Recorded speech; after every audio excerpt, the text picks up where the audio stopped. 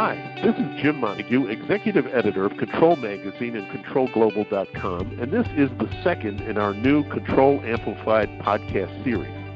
In these recordings, we're talking with different experts about important topics in the process control and automation fields and trying to go beyond our usual print and online coverage to explore some of the underlying issues affecting users, system integrators, suppliers, and the other professionals and organizations in these industries.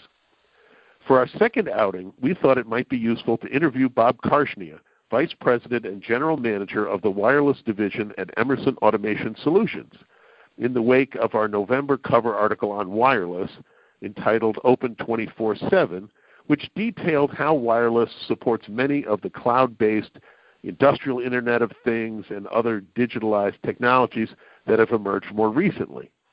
Bob has been a longtime pioneer and advocate for wireless at Emerson, and I'd be hard-pressed to think of somebody who could better trace its history, underlying issues, and significance to today's process industries. Well, Bob, sorry for the build-up, but thanks for talking to us today. Oh, great, Jim. Great opportunity. I'm really excited. Okay, let's get started.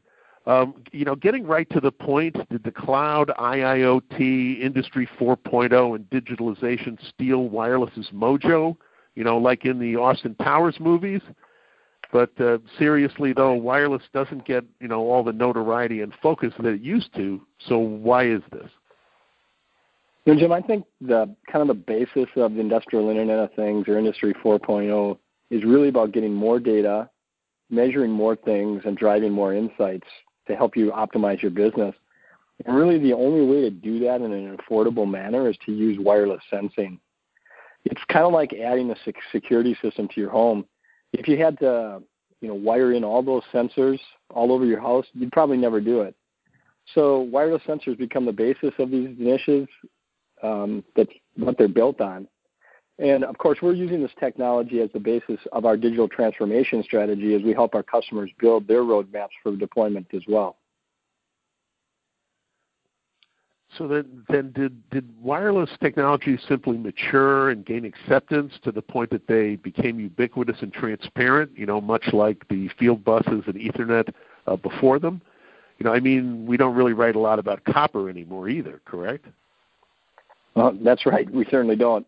Probably wouldn't be a very exciting article about copper. But, I think just in general, technology really gets broadly deployed as it becomes invisible to the users. If I have to think about it, then it's probably not going to take off. Many people use cell phones, and we don't really think about how cell phones work at all. We just use the technology to our advantage. So to your point, I think wireless is definitely becoming much, much more ubiquitous, which is a testament of how broadly the deployment are going right now. Well, now, of course, I've always got to have something to worry about, and I kind of wonder if there's a cost to that, ubiquitousness, and then the technology is becoming invisible. So even though wireless is pretty widespread, there's got to be some, misconceptions about where and how it can be applied. I know some potential users still think industrial wireless will drop communication like their cell phones. So, ubiquitousness aside, what do users still need to remember? Site audits, for example, are still essential, right? Well, the technology used in wireless HUD is really the idea of a mesh networking technology, which really makes it easy to deploy. For example, you don't need site surveys at all to actually get it to work. It's also much, much more robust than a cell phone technology because it can take multiple paths as the data moves through the system. And so the stability of the networks are really, really high compared to what you would see in a cellular network. Almost, I would argue, to the point where it's as reliable, if not more reliable, than actually wired systems. But people are trapped by their experiences. We all are. We all, feel the frustration of our cell phones not working when we need them. And so I think this is why we have a lot of work to do to continue to train people on what wireless technology can do for them. The good news is we're moving down a path pretty fast, and we see that pace accelerating. So even though it's, not as much in the spotlight, wireless must have also gained some new capabilities in recent years that people should know about. What would those include? And Jim, as I think back about kind of wireless, I always told people that wireless is a lot like real estate. You know, the name of the game in that industry is sort of location, location, location. In wireless, it's power, power, power. Security is sort of an ante you have to even play the game. But if you can't solve the power problems, you know, how do you run for 10 years on a single battery? You just can't win. So we've been making a lot of good progress behind the scenes on this particular front. So from our sensors to our communication design systems, the evolution in power efficiency has really been great. And we've also added into that this idea of non-intrusive sensors, because we know that if I can make something non-intrusive, it's really, really easy to deploy. So what you end up with is a really powerful combo of non-intrusive sensors that are easy to deploy, secure, and operate for a long time on a battery. So is that true? You know, I assume that's like industry-wide. It's Emerson and many of the other, you know, folks doing this stuff in the industry. I know the search for the devices that can, you know, go for a long time on like a AA battery or something. These trends are, you know, Emerson and beyond, right? Absolutely. And, you know, the great news is that the technology that's being developed is being deployed in a lot of industries. You know, a lot of the technology that's been going on in the industry, in all industries around batteries, specifically in the automotive industries, where you have a lot of work going on, anode and cathode technologies and improvements associated with that, that's just flowing directly into our industries, and we're a great beneficiary of it. Okay. All right. So then, you know, beyond the recent technical advances, wireless is also noted, at least some of the protocols like Wi-Fi is noted for native encryption. But maybe what are some of the other ways that wireless can help users improve cybersecurity for them and their applications? Well, the great news about wireless HART technology is that it was really developed by a broad group of industry professionals across all the suppliers in the industries. All the major suppliers were part of that initiative. And, you know, we had I guess I would say the foresight, but it was really watching what had happened previously with Wi-Fi, where they kind of forgot about security from the start. So we built it in from the ground up. And that encryption kind of goes all the way through the system, such that all communications have really multiple levels of encryption. And I think that's what's making it so secure today. Though the key to security is, and this is what we're focused on, is how to make it easy to use. Because if it's complex, what we find out is people just turn it off.